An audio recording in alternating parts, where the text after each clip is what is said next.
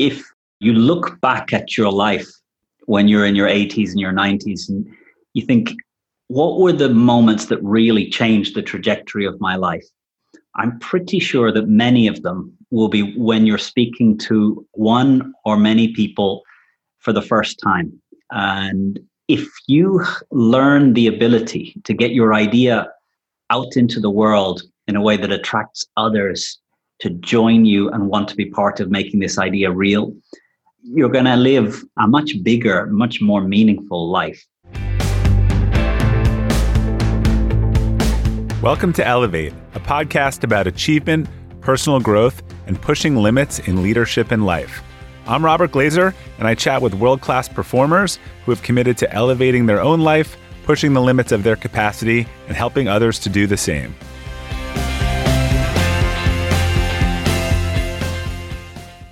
Welcome to the Elevate podcast. Our quote for today is from James Altucher. Most people don't have the power of persuasion. That is not true for our guest today, a good friend of mine, Conor Neill. Conor has mastered the art of persuasion and now trains other people to move to action. He's an entrepreneur, a teacher of leadership communications at the IESE Business School in Barcelona, and the president of Vistage in Spain. Conor's a brilliant keynote speaker and storyteller, and definitely one of the more gifted public speaking coaches. He even worked with me on my own TED Talk. So, Conor, welcome. It's great to finally have you on Elevate. Bob, great to join the select group of interviewees that I've been listening to over the last days and weeks. Yeah, I didn't invite you just to reward you increasing my listenership in Barcelona, since I know you and your family listen a lot, which I appreciate. Well, I think you get great guests. And what I like about you is you ask questions that come from a place of curiosity. I think there's a lot of podcasts that you listen to and you get the sense that they exist as a marketing arm for a book or for the business. And I get the sense that you deeply care about learning in these conversations. Tim Ferriss has a similar approach. That you get the sense that the podcast is an end in and of itself, that good conversation, good dialogue, exploring ideas is an end in and of itself of the podcast. And I like that format. You've outed me because I'm just looking for some free education. I've been on some other I love learning from the guests. I've been on some other shows where they ask me to send them all the questions that they would like to ask me, and it's like, well, then why do you want to have me on the show? So I think you should have a point of view. So we'll talk a lot about speaking, but let's start back at the beginning. Your personal entrepreneurial journey. Tell us a little about little Conor. I guess, for me, probably the moment that most impacted me as a child was at the age of 14. My father's job moved from Dublin to Chicago. And I left a small regional school with about 300 people in all the years of school to enter New Trier Township High School. 4,000 students in the 4 years of high school, occupied an entire city block in Chicago. And, in Dublin, the way I dressed was pretty cool for a 14-year-old Irish boy. In Chicago, that was pretty weird. The way I spoke with an Irish accent. And when I arrived in Chicago, I thought they speak the same language, but I clearly was a little bit odd. And for me, what was the greatest agonizing moment for me as a 14-year-old going into that school system wasn't class, because when you came into a class, you tended to have an assigned seat. So you could kind of come in through the door and go to your seat. The real agony was lunchtime. And in New Trier Township High School, there was a student cafeteria. You'd get your food, and I remember you'd put it on a tray, you'd turn, and you just look at this 1,500 students that all seemed to be in their groups of friends. And I remember just walking down the passageway looking for a small edge of a table that I could just rest my food and sit alone and eat. And I think, this question of when did I begin to have an interest in speaking? And I think it was deep in that. It was in psychology, how to make a friend, how to build a relationship with someone when you've just arrived. And today I live in Barcelona. And for many years, I really felt that this wasn't home. And creating a place that feels like home has probably been one of the big things of my life. And why I've learned to speak and why I've learned to ask good questions and why I've been involved with organizations like EO or Vistage, I think fundamentally has been the search to feel at home, to feel connected, to feel like you're welcome and you're an important part of the community. And there's places that if you don't go, you'll be missed. I like how you say Chicago. You've taught yourself the local accent there. When you describe that story of the tables, I think probably half the people on this call got a little bit of a flashback and a pit in their stomach, because that's a pretty common fear and story for many. Yeah, and it happened to me at 14. Then at 16, we left Chicago, and my father's job moved to London. And I began again. And then when I was 18, I went to university. And what I discovered at university is I was actually quite good at connecting to people and making friends. And very rapidly, I'd had to be the one that reached out to other people and made connections and began conversations. And for many people in the UK going to university at 18, that was the first time they ever went into a community where they didn't know everyone for the last bunch of years. And this idea of why is it worth speaking well? Well, it's the way you connect to people. If you can speak well, whether from a stage or in a conversation, if you can put your ideas out clearly, if you can paint a picture of a better future in such a way that other people want to be part of that better future and they want to be part of going there with you. I often say an entrepreneur is someone who has more ideas than resources. So it doesn't matter whether you own a company or you're a freelancer or you're paid a salary. If you have more ideas than the current resources you have are able to allow you to do, then you're an entrepreneur. And as an entrepreneur, when your ideas are bigger than your resources, the way you get access to resources that you don't control is through your words. If you can pitch your business, an investor might give you access to their resources. Great team members might give you access to their efforts and their skills and their time. Customers might give you access. So this idea of if you look back at your life when you're in your 80s and your 90s, and you think, what were the moments that really changed the trajectory of my life? I'm pretty sure that many of them will be when you're speaking to one or many people for the first time.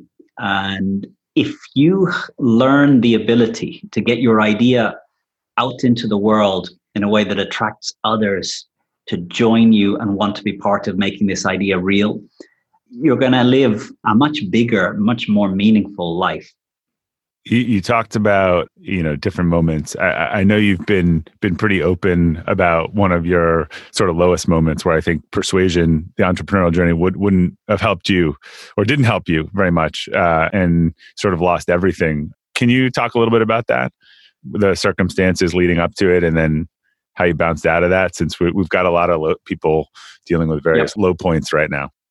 Well, Bob, yourself and myself, we met at Entrepreneurs Organization Global Leadership Academy. And for many years, I actually thought it was Carlo and Fletch that were the ones that had brought me in. It was only later I realized it was you who was the instigator of bringing me and involving me in. I was persuasive. So you were persuasive. And I'm very grateful for that door being opened. I think this last 5 years being part of that program with Entrepreneurs Organization has been a very valuable part of my life. There's a saying that, do you know what the dream of a great teacher is? Great students. And GLA, the EO Global Leadership Academy, to me is some of the most motivated, committed, supportive participants that I've ever had on courses around the world. And it just makes everything easy.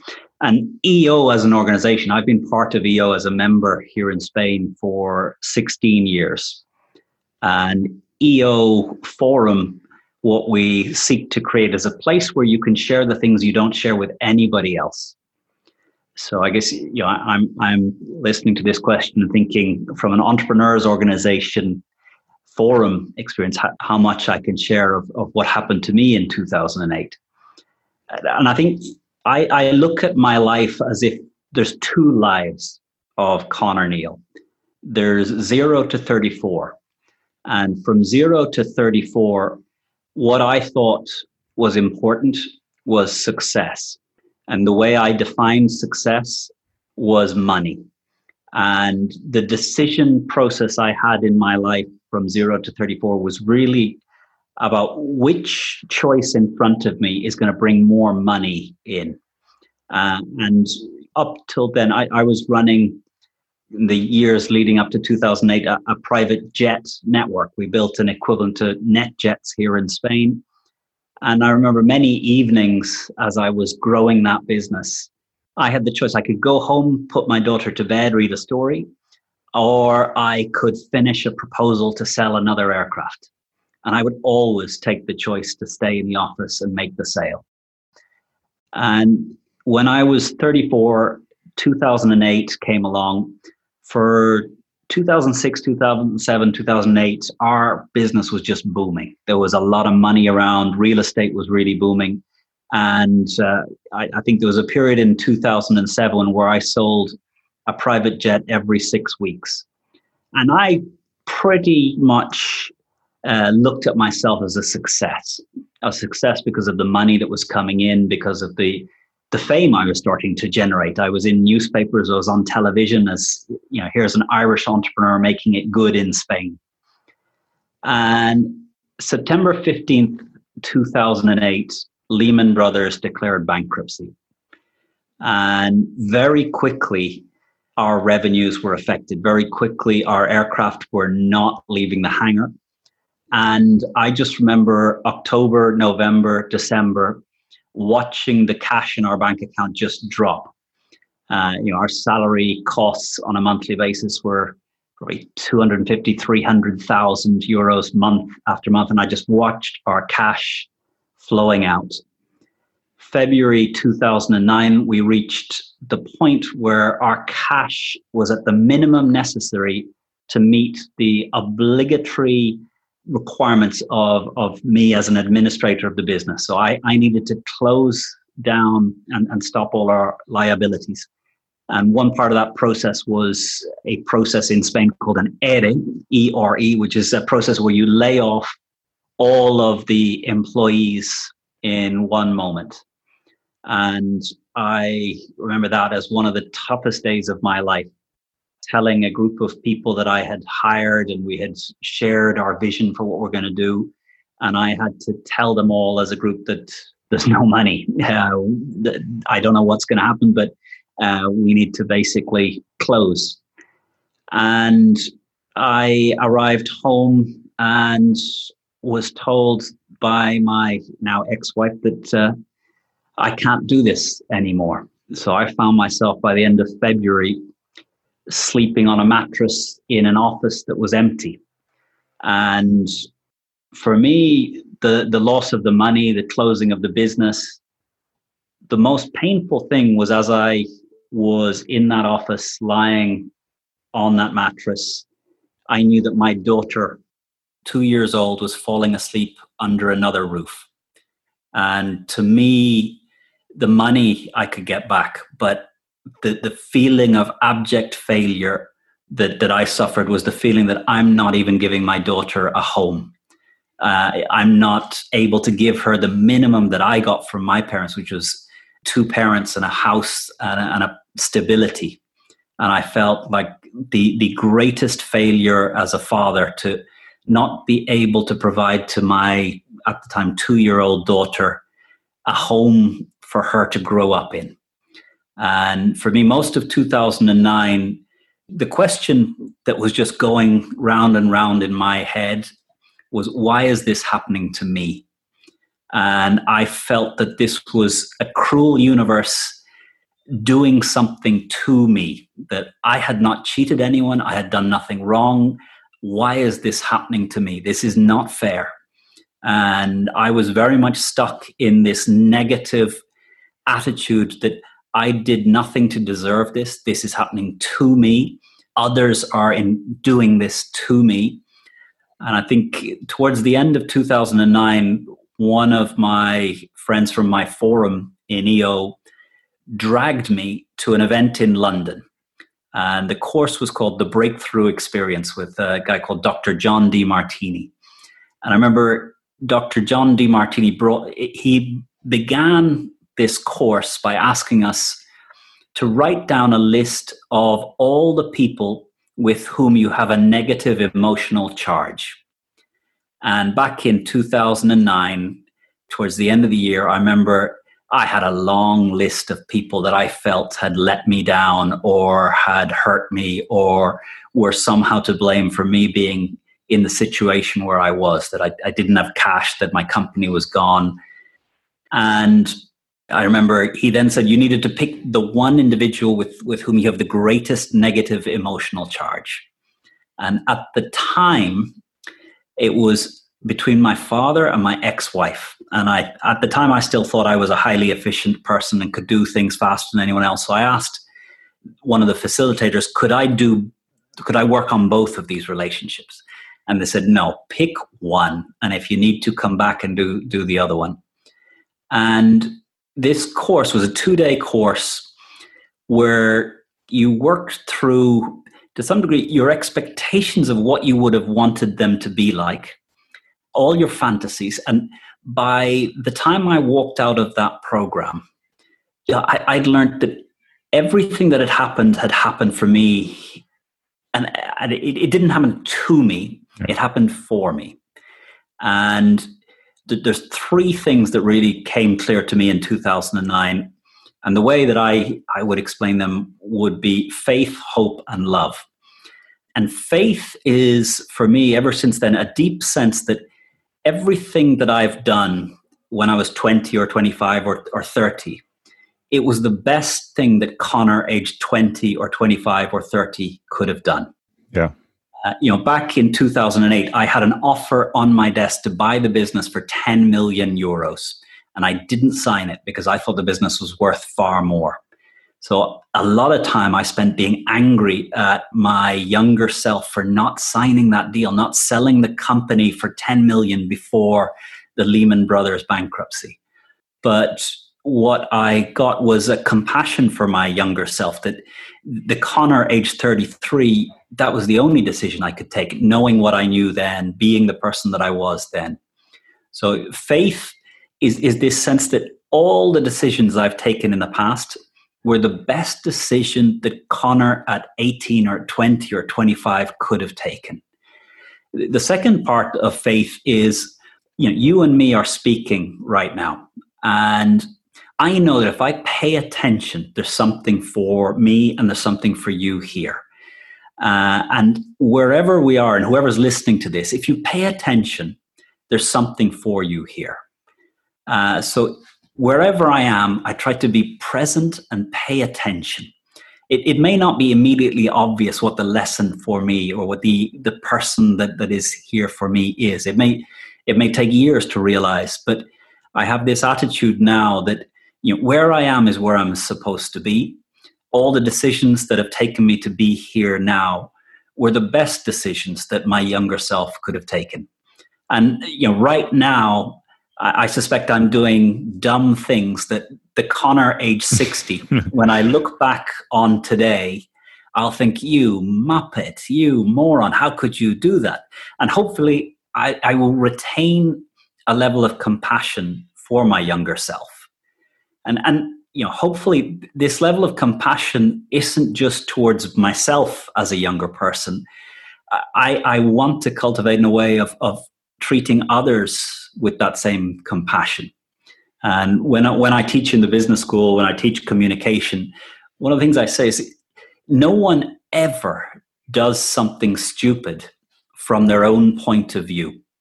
And if they do something and it looks truly stupid from where you're looking, you got to make a real effort to look at the world from their perspective, to look at what they value, to look at what they're seeking to achieve. And there's no one that, if you really get into their worldview and see the world from where they're standing and see what they value, that you can't begin to have a degree of compassion for the actions and the decisions that they're taking. Your faith is around acceptance of the past, acceptance of mistakes, and acceptance of everything that takes us to be here now. For me, the second part, hope, is that action now changes the future. There is always an action that you or I or anyone can take right now that changes the trajectory of our future. And the danger is very often we think about it, but we don't do it. If I think about calling my father, but I don't pick up the phone, nothing changes. If I feel that calling my father is something important and I dial the digits, even if I get the voicemail, even if I just leave a missed call, some small thing has changed. And there's always an action that you or I can take, no matter where we are, no matter what state we're in, that changes the trajectory of the future. The third part, love. For me, love is that other people are at the heart of the questions that I have in my head.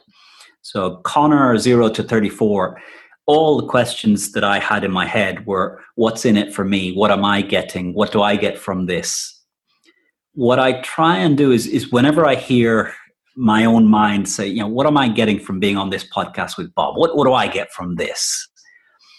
To stop that line of questioning and just ask myself each day, what does Bob need from this conversation? What do the listeners of Bob's Elevate podcast need to hear from me today? And what do my daughters need from me today? What does my wife need from me today? What does my mom, my dad, the people that are important, what do they need from me today? And what I find is very often the answers are small. A phone call, a letter, a piece of encouragement, to listen. But I really try to remove having questions about what do I get, what's in it for me, from the debates I have in my head. And this idea of faith, hope, and love. Faith is accept the past. Hope is we can change the future. We are always with a capacity to affect the trajectory of our future. And love is when I start to think about me and what am I getting and what am I receiving, it's very easy to get demotivated.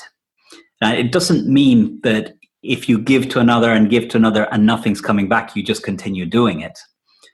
But where I'm let down by someone else in a transaction, rather than getting angry at them, I just don't do any more deals with them. I'm not going to change the person, but I'm not going to let them cause me to get angry or frustrated with my past decision to trust them. And for me, 0 to 34 was really how do I make lots of money so that my future is better? 34 till today has been an attempt to stop living in the future, stop living in expectations, stop living in a fantasy idea of the world, and live in line with these three ideas: that a compassion for who I am and the decisions I've taken and what I am today, and a compassion for those around me. Action, that thinking doesn't change the world, action changes the world. And there's an incredible range of actions we can take. One of the things that has always amazed me is the impact of some encouragement on people around me. Sometimes I feel I need to be older to be a wise mentor, but I make an effort to let people know where I think they are doing good work, let people know where I think that what they're doing has real potential. And it always amazes me that when I say this to someone, the look in their eyes is like they're hearing this encouragement, this recognition, very rarely, and sometimes for the first time. Have you ever owned something that inspired you to up your game? 2 years ago, I bought a dual suspension mountain bike for the first time, and it pushed me to ride trails that I had never been willing to try before. When we own exceptional things, they inspire us to do exceptional things. The all-new Lexus GX has exceptional capability that will have you seeing the possibilities you never knew existed. Its advanced technology and luxurious interior mean that wherever you go, you'll never go without. The Lexus GX comes with available dynamic sky panorama glass roof, available front-row massaging seats, best-in-class towing capacity, available 33-inch all-terrain tires, and available multi-terrain select. I've seen the new Lexus GX popping up all around my town, and not only does it have the capabilities to take you to new places on and off the road, but it's a great-looking car. The new Lexus GX is ready to raise the bar for you. Live up to the all-new Lexus GX, luxury beyond limits. Experience amazing at your Lexus dealer. When you're hiring for your small business, you want to find quality professionals that are right for the role. That's why you have to check out LinkedIn Jobs. LinkedIn Jobs has the tools to help find the right professionals for your team faster and free. LinkedIn isn't just a job board. It helps you identify and hire professionals you can't find anywhere else, even those who aren't actively searching for a new job but might be open to the perfect role. Case in point, last year I asked the CEO of a major ski resort how he got his job, and he told me that he saw it on LinkedIn and decided to apply. In a given month, over 70% of LinkedIn users don't visit other leading job sites. So if you're not looking on LinkedIn, you're looking in the wrong place. On LinkedIn, 86% of small businesses get a qualified candidate within 24 hours. Hire professionals like a professional on LinkedIn. The team at LinkedIn is also constantly finding ways to make the process easier. They even just launched a feature that helps you write job descriptions, making the process easier and quicker. Post your job for free at linkedin.com/practical. That's linkedin.com/practical to post your job for free. Terms and conditions apply. Now, you do this a lot in your teaching, and I've seen this, particularly when you talk about how to create how to create a build-up in a presentation, and then you get everyone literally waiting 10 seconds to hear about how you create a build-up. So clearly, you showed us you're a very good storyteller, and great teachers show, not tell. There's a construct that you teach. I'd like you now to actually explain how you do it. So what are the essential components of constructing a compelling, persuasive speech? I think there's a fundamental beginning, which is, if I was to summarize the 5 days of courses that I teach on how to become an effective leader through your communication, there's two approaches. I can say what I want to say, or I can say what you need to hear.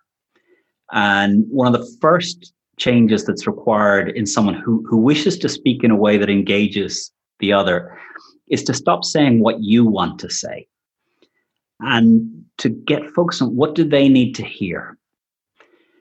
And when you start beginning, you think, well, what do they need to hear? The answer is, I don't know. So you got to get to know people. You got to get to know what moves people. You got to get to know what quality of life is for you and for other people. For me, the experiences of moving schools, of being in different environments. There's a book I have on my shelf that I have never read, but I love the title. And the title of the book is Fish Can't See Water. It's a book about culture. When you grow up in one culture, and imagine that I grew up in Ireland, my father's job never left, and I've never really lived outside of Ireland.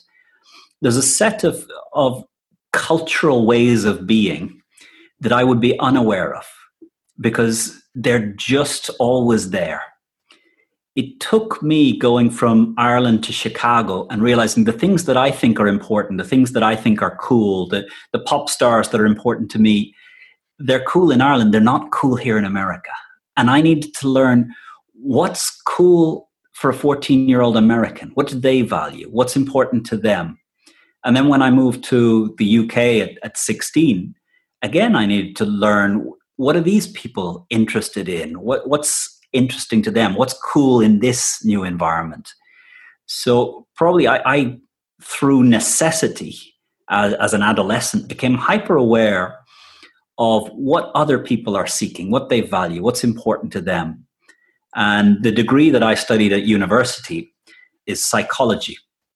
Because I just remember at 18, I thought, what's more important than being able to figure out what other people are looking for. And if I can help them first realize it and help them see that they have the resources to get it. To me, psychology, the reason I started studying psychology was I picked up a book in the careers advice office when I was 18 on just different careers. And the section on psychology cited an article which talked about male-female attraction based on eye contact duration. And I remember at age 18 just thinking, they study this? There's somebody studying this? Wow, this is knowledge. You could study engineering, learn to build bridges, but learning to walk into a room and see who fancies you and who doesn't fancy you, well, that seems to me a much, much more valuable set of skills. And unfortunately, a lot of those things are so quick or so under the surface that it'd be very hard to walk into a room and just count people's glimpses of their eyes. But I do think this change of attitude from thinking that you see everything to really asking questions to find out what other people value, what are they looking for? And for me, another podcast that I love, Dan Sullivan, the founder of Strategic Coach, he has a question that to me is such a powerful question to begin this attitude to the world of stopping saying what you want to say and beginning to really get clear about what others need to hear. And Dan Sullivan's question, with the team that work with him in his business, with clients that work with him, he will ask this question. His question is, Bob, what needs to change in the next 3 years so that in June 2020, you are personally and professionally fulfilled? And he will listen. And he will help you structure your thinking so that you can describe what changes would need to happen in your personal life and in your professional life. So that 3 years from today, you could say all the pains, the struggles, the doubts have gone away, and all the dreams, they're starting to be coming into life. And I found that this question, the first time you ask it, you get a blank stare. The second time you ask it, they think you're a bit strange. But by the third or fourth time you ask this question, people start realizing that you do care. You want to know. And I've learned a lot about the people around me by being willing to ask this question 3, 4, 5, 6 times. So the first change in becoming persuasive is leaving behind what I want to say and really becoming a student of what others are looking for. What do they need to hear? If in any conversation I can help you get clear who you are today, what's going well today, what's missing today, what you would like to be in 3 years' time, and I can give you the sense that there's some action that you can take. It's within your capacity to take, and you're able to make this action, and you can leave a conversation with me feeling that you have the power to make the changes that open up that better future for yourself 3 years from now. Of course, you're going to listen. Right. So, the first part of what I teach is an attitude towards life, of caring about what moves human beings to take action, to be fearful, to seek joy.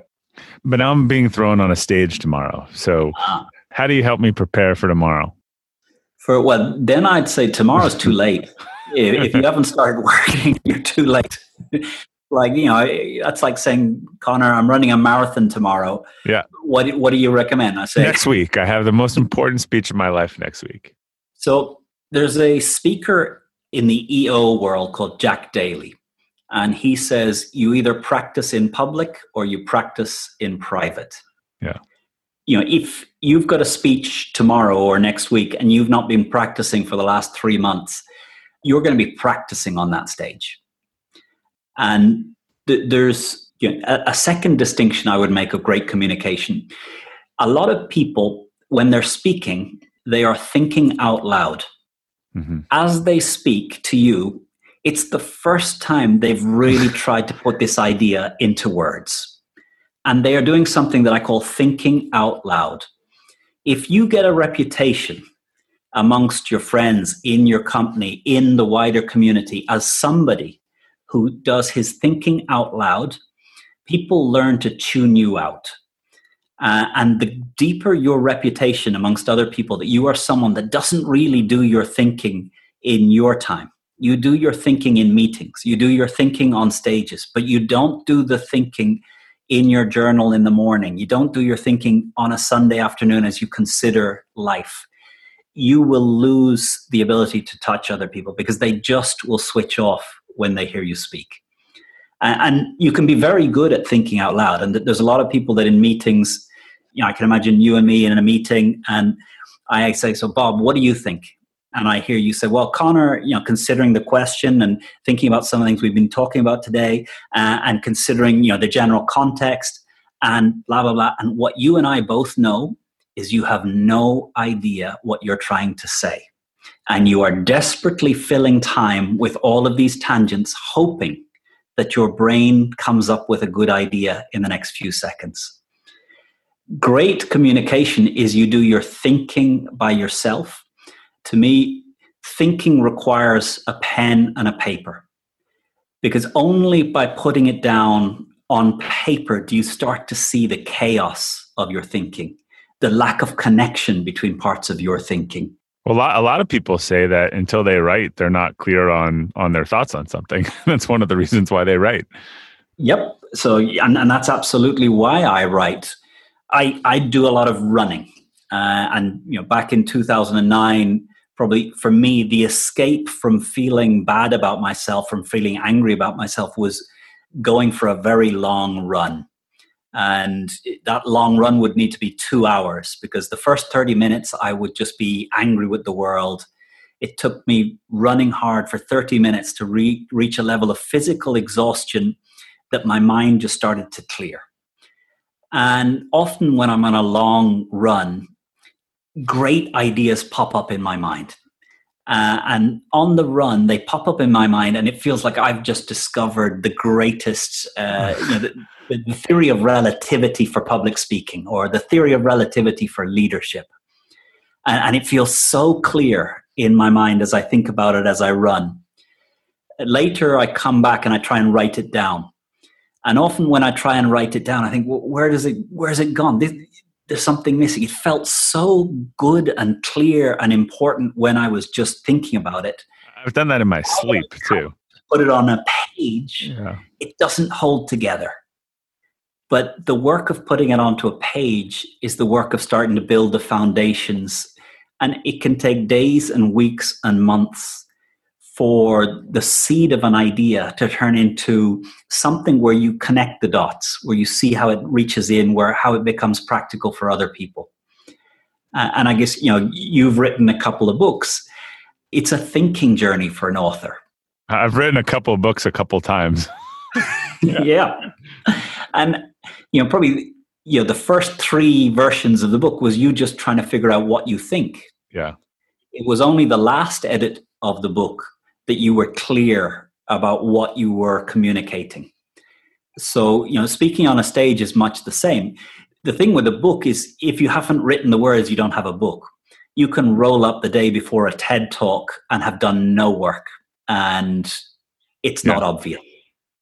So what I hold anyone that works with me to do is, at the very least, a commitment that they will switch on a webcam 3 minutes every day.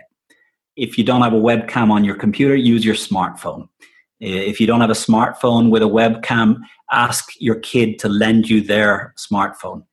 If you don't have a smartphone in the family, then your problem is bigger than communication.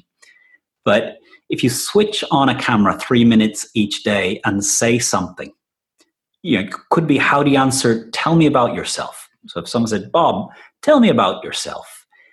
If the first time you attempt to put that into words is in front of the person who can make or break your career as an author, that is a terrible time to be practicing. If you've made that video 10 times over the next 10 days, and 10 days from now, someone says, so, Bob, tell me about yourself. And you've told this story in practice on a video camera over many days. You've started to figure out what's important, what's unimportant. You start to have a cleanness and a crispness to your communication that wasn't there before. And if you continue with this habit, to me, no tool or trick is as important as committing to this practice of daily switching on a webcam. Hey, Elevate listeners, whether you're selling a little or a lot, Shopify is the partner you need to keep the cash register ringing for your e-commerce business. Shopify is the global commerce platform that helps you sell at every stage of your business. Shopify helps you turn browsers into buyers with the internet's best converting checkout, 36% better on average compared to other leading platforms. I advise a lot of companies in the e-commerce space, and almost all of them have migrated to Shopify. And as a buyer, what I love about buying from Shopify-enabled sites is that they already know who I am, and I don't have to create a new account or enter all my payment info. The Shop Pay service makes it faster and easier to buy, which surely helps with conversions. Shopify powers 10% of all e-commerce in the US, and Shopify's award-winning help is there to support your success every step of the way. Sign up for a $1 per month trial period at shopify.com/elevate, all lowercase. Go to shopify.com/elevate now to grow your business no matter what stage you're in. Shopify.com/elevate. And it's hard and it's messy. And one of the stories that I talked about in Friday Forward, one of my favorite stories with you, as you mentioned, we worked on this EO Leadership Academy together. And you take a 5-day course and try to compress it into 5 or 6 hours for a bunch of CEOs of high growing organizations around the world on how they can speak better to their teams, their constituents, their audiences. And I remember it like we were standing there. There was a lot of whining that day. There was a lot of complaining. We don't understand the rules. We don't have enough time. This is complicated. There was a lot of whining. And you remember this, right? And you circled. I've actually never seen you get angry. You circled everyone back in the room. You sat them down and you said, guys and girls, practice should be hard. This should be difficult. Someone's going to ask you in an event to get up and speak or do something, or you're not going to have to practice. If you're complaining about the practice, if you're saying that the practice is hard, if you're whining now, you have no chance of doing this for real. And the room went silent, and then everyone got up and went back to work, and we never heard another word. I think often my first words when I begin a course is training should be harder than real life. Yeah. My purpose here is that you suffer more with me than you will ever suffer. It's exactly what you said. Yes. And probably at the beginning, it went over people's heads. It took 2 hours into the program where they're starting to really struggle. They're starting to feel vulnerable. They're starting to feel out of their depth. They're starting to feel judged. That anger turns into channeling it out at me. And I guess, for me, I used to get angry as a teacher until I really went through that process in 2009 of stopping it being about me and realizing that when somebody gets angry with me in a course or gets angry with the process, their anger isn't with me. It's a frustration with themselves. It's a frustration with what's happened yesterday. It's a frustration with something else.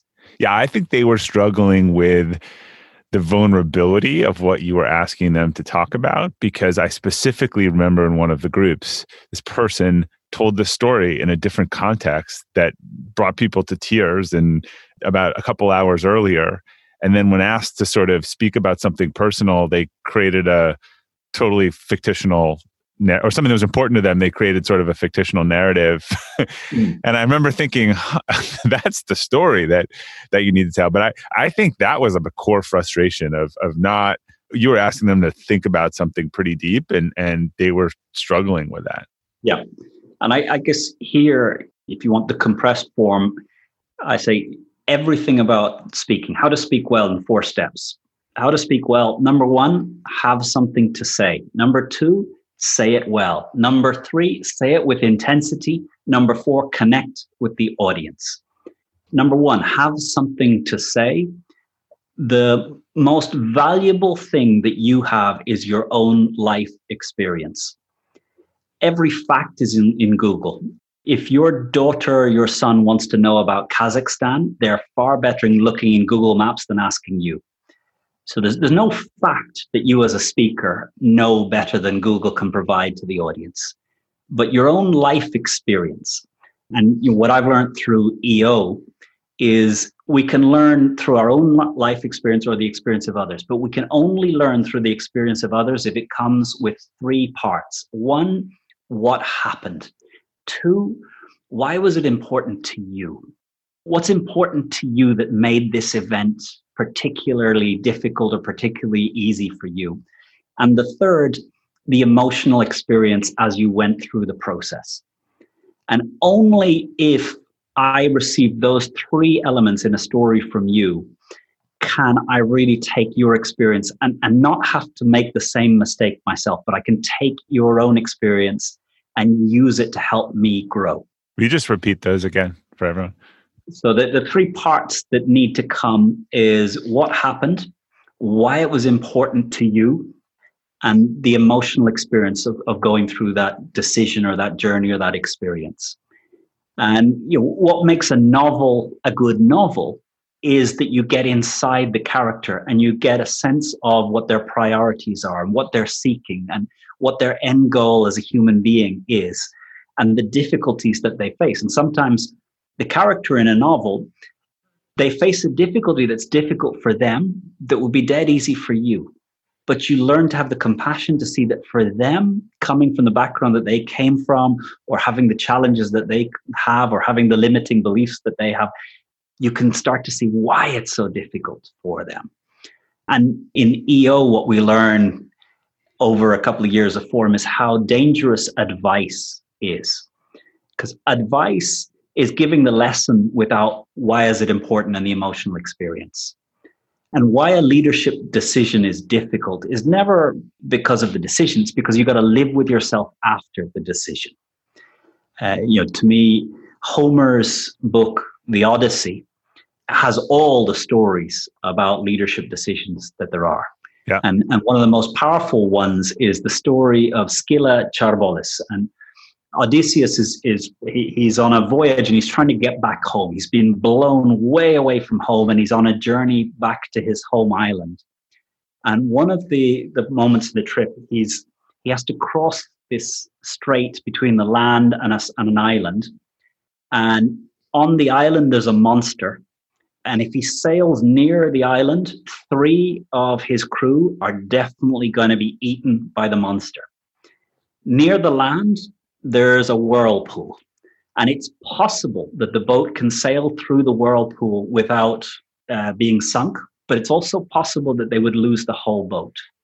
And the gods tell Odysseus, you must choose whether you sail near the island and 3 crew will die, or you sail near the land and the whirlpool risks the whole voyage. And the gods tell Odysseus, and you cannot tell anyone the reasons for your decision. So Odysseus sails near the island. 3 of the crew are taken by the monster and they lose their life.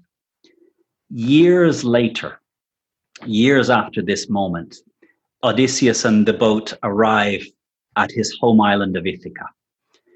The first house that he goes to when he arrives home is not his own home. He goes to visit the families of the 3 crew that lost their lives to the monster. And he goes to tell the parents of the loss of the life of their child. And you realize that Odysseus has carried the emotional burden of feeling responsible for this decision all of the 20 years from when it happened through when he arrives home. And he will never let go of the emotional burden of feeling that he, as the leader, is responsible for the death of these 3 members of the crew. And to me, what you get in reading the book Odysseus, and in a way, it's a strange book for us to read today because it's not a format that we are used to. But when you read a novel or when you read a biography and it has all of those 3 elements where you realize what happened, what are the factors that were important to the person, and what was the emotional experience, what was the burden they had to carry with themselves. That's when it starts to be something you can integrate into your own life and learn to live your own life better. So of the four, have something to say is live a full life. And more than live a full life, write it down. One of the scary things is how little we remember about our own life. Yeah. You know, at the age of 14, I met a teacher, Mr. Matz. He was a biology teacher in New Trier at the school in Chicago. And the last 5 minutes of every class, he had a rule: pen touches paper in your journal. We were to write down. And day one, I didn't know what the point was. Day two, I thought it was stupid. But every day of my life since I was 14, I've had this habit put into me by Eric Matz of just stopping each day and writing down where I am, who I'm with, what's gone on, what am I thinking about, what questions are in my head, what I'm scared about. So I have journals and notebooks from the age of 14 that I know where I was, what I was dealing with, what challenges were happening. You know, for many of us, these last 10 weeks in quarantine, in a couple of months, you'll have forgotten what it was like to live through now. Yeah. There'll be a lot of quarantine books. I picture all the titles now. My 45 days, my something in captivity with my family. There's going to be, the first ones will be great, and then there'll be 100 of them.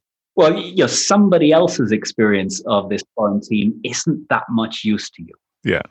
Your own experience, your own honest experience, hour after hour, day after day, of what it felt like to have some freedoms taken away from you, to realize what you value, what you don't value, what you thought was important that you realize is not, what you didn't think was important that now you realize you really hunger for. If you're not noting these down, you really live a very temporal existence. So to me, to live a life, it's not enough just to live adventures. You got to stop and just note down what it's been like for you, so that your future self can remember what it was like to be you at 20 and 25 and 30 and 35. And I think that the greatest leadership book that exists for each of us is our own life, well documented. And for your future generations. Well, you know, I think the best thing you can give your future generations is your own life well lived. Yeah. Documenting it isn't as important as living it well. And, you know, certainly, I think this thing of writing things down has been very powerful in my life for, you know, not being as dumb as I used to be. I think I did some truly dumb stuff in my teenage years, in my 20s. Probably when I'm 60 and 70, I'll look back and say I did some real dumb stuff in my 40s. Yeah. But what I've learned is to regret an action of the past is a great thing, because it means you're wiser now. You hope you're making different mistakes at that point, not the same mistakes. Oh, yeah. You know, and I guess the human condition is you're going to make mistakes. Yeah. You're never going to reach a state of perfection. There's always going to be flaws. You can always look back at any day that you've lived and find a couple of times where you messed up, that you wish you would have done a bit better. But that's being human. You know, we're not put here to be perfect. We're also, I think, not here to be understood. A human being isn't a logic engine to be understood. We're kind of creatures that if you can learn to laugh at yourself is almost the best approach to accepting some of the things you do. But this idea of have something to say, your own life experiences, your hopes and your dreams, you know, where you've gone after a dream and you failed, that's a story. Where you went after a goal and you achieved it, that's a story. But it's, if someone climbs Everest, when we hear them speak, we're not interested in them talking about, you know, we don't want them to bring a piece of rock from the top of Everest and show us the piece of rock and say, look, this is a piece of rock from the top of Everest. What we want to hear is who they were when they set out on this adventure, who they are now. What have they learned along the way? How are they different from the person that 10 years ago first had the dream of one day standing on the top of Everest? And then what we want to hear is, what did they expect that it would be and it wasn't? What did they dream it would be and they realized that it isn't that? What's still missing now that they've achieved this goal? And in hearing those stories, that's when we start to really take something from their life experience and use it to live our own life better. So have something to say is live life, but share the three parts. What happened? Why is it important to you? And what's the emotional experience you're going through now and you went through during the adventure? And the last tip I want to extract from you, because I know we could talk about this literally for days, but I know you're passionate about is how you start really matters. And you have some funny things on how not to start a speech, because you either, what is it, the first 10 seconds, you have the audience or you don't have the audience. How should I not start a speech and how should I start a speech to gain that attention? Because we both believe what starts well ends well. Yeah, I think, if your name is Barack Obama, it's fine to start saying, my name is Barack Obama. If your name is Bill Gates, it's okay to start with, my name is Bill Gates. If your name's Conor Neill, it's probably not the best thing to start with because it's about me. And anything that's about me is not something that's connecting deeply to the audience. Another of the ideas that comes from Dan Sullivan. Dan Sullivan says, when you meet any person, when he meets any person, he knows for sure that the other person has at least 20 people and things that are more important than Dan in their life right now. Yeah. If Dan starts talking about himself, he moves down the list. He has no chance of entering the top 20. If Dan can talk about them, if Dan can talk about their goals, their dreams, their aspirations, their challenges, their difficulties, there's a chance that he'll move from number 21 on the list to number 10. If he can really get to what matters, to the challenges they face, to the core of it, he can get up to 1, 2, or 3. And the only way you're really going to make a difference in someone else's life is if you can let them see that you understand where they are, why they're here in a way that they think, wow, I'm going to get something that's going to help me move my life forward. Yeah. I want your tactics though. I know you have the 3. I want, because they're great examples. I love the high level, but I want give people the 3 examples of the tactics and how you would use them. Because I think that was super helpful for me. Yeah. So I think, the first is a question that you're going to address by the end of your talk.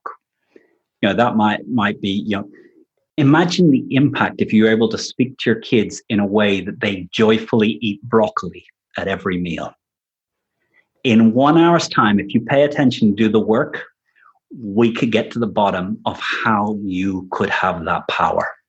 So, that would be one way where you immediately connect with a frustration and people think, oh, yeah, that's something that if I was able to do would remove so much agony from our evening dinner conversations. The second that I share is a fact that shocks. And it's something that just shifts the context of the conversation. One fact I remember hearing is every 2 minutes, the energy reaching the earth from the sun is equivalent to the entire human use of energy in a year. If we could capture 2 minutes of sun, that would power every car, every home, every air conditioner, every airplane for a year. Imagine we were able to capture that energy from the sun. So it's something that shakes our way of thinking about problems, that just shifts us up an order to look at the world in a different way. But I think the most powerful way of starting, and the way that I worked with you and all of the others that have been through Global Leadership Academy and all the 30,000 directors and MBAs that have been through my programs, is to start with a story, which is the story of when this theme became important to you.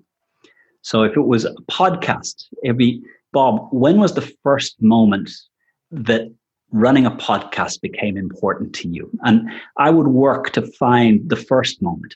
And often you'll start by moments where you took action, but there's going to be an earlier moment in your life.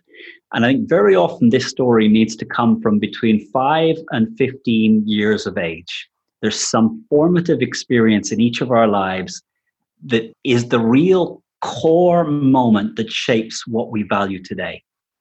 And if you could start a speech reliving the moment where what you're sharing with the audience became important to you, you are connecting to a moment that they're living right now. Because if your speech is successful, today is the moment that this theme became important to you or to them. So I do a lot of work with people to be able to share a story that makes something that at the moment is important to me. But if I can tell this story well, and more than telling a story, relive with the audience something real that happened to me and shifted my life and what I pay attention to. And what I'll talk about in the course is the Greeks have two ways of referring to time: Chronos and Kairos. Chronos is the time that a watch marks. The minute is a minute and an hour is an hour. Kairos is an idea that there are some moments that are bigger and more important than other moments. And a great storyteller telling a story of their own life creates Kairos, this sense that at that moment, something significant changed in the universe.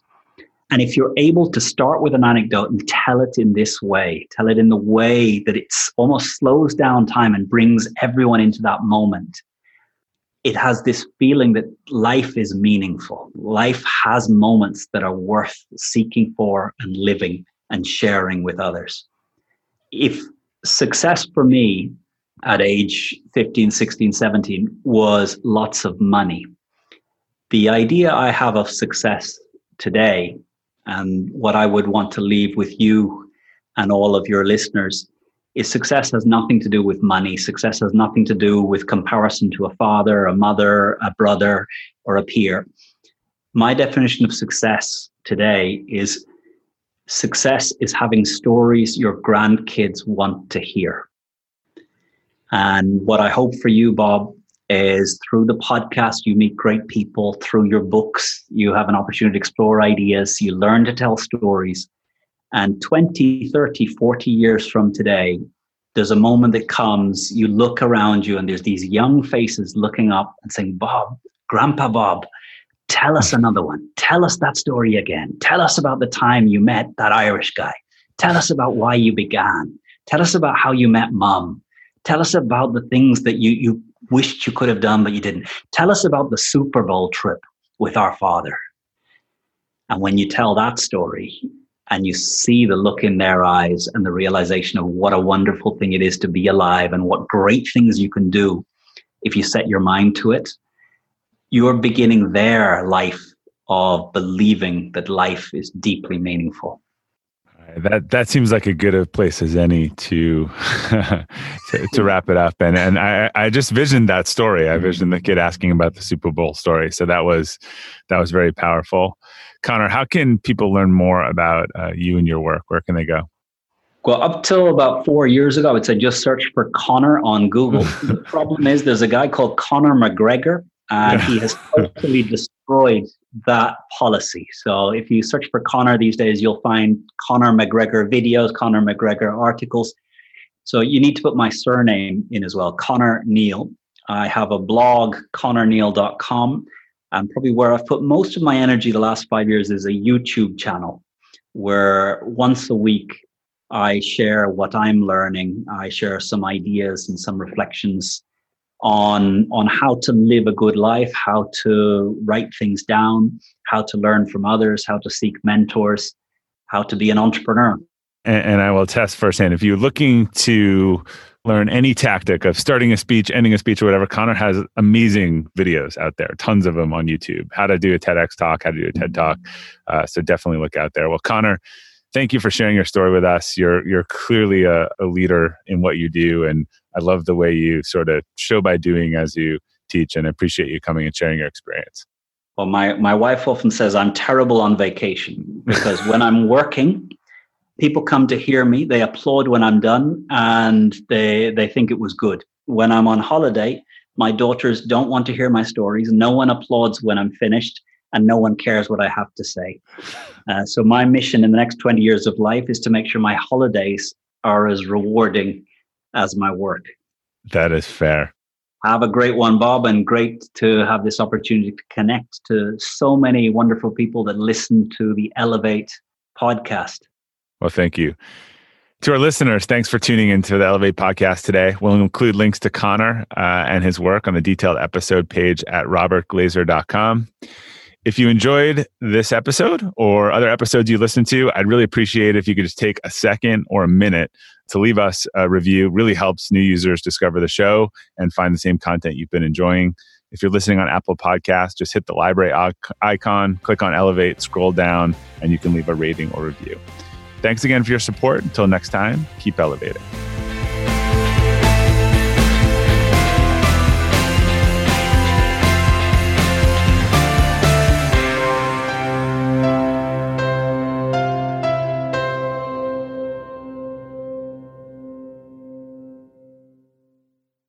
This episode is brought to you by the Yap Media Podcast Network.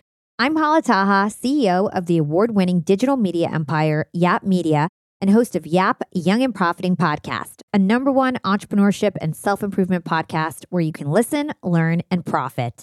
On Young and Profiting Podcast, I interview the brightest minds in the world, and I turn their wisdom into actionable advice that you can use in your daily life. Each week, we dive into a new topic like the art of side hustles, how to level up your influence and persuasion, and goal setting. I interview A-list guests on Young and Profiting. I've got the best guests, like the world's #1 negotiation expert, Chris Voss, Shark Damon John, serial entrepreneurs Alex and Layla Hermosi, and even movie stars like Matthew McConaughey. There's absolutely no fluff on my podcast, and that's on purpose. Every episode is jam-packed with advice that's going to push your life forward. I do my research, I get straight to the point, and I take things really seriously, which is why I'm known as the podcast princess and how I became one of the top podcasters in the world in less than 5 years. Young and Profiting Podcast is for all ages. Don't let the name fool you. It's an advanced show. As long as you want to learn and level up, you will be forever young. So join podcast royalty and subscribe to Young and Profiting Podcast, or YAP, like it's often called by my YAP fam, on Apple, Spotify, CastBox, or wherever you listen to your podcasts.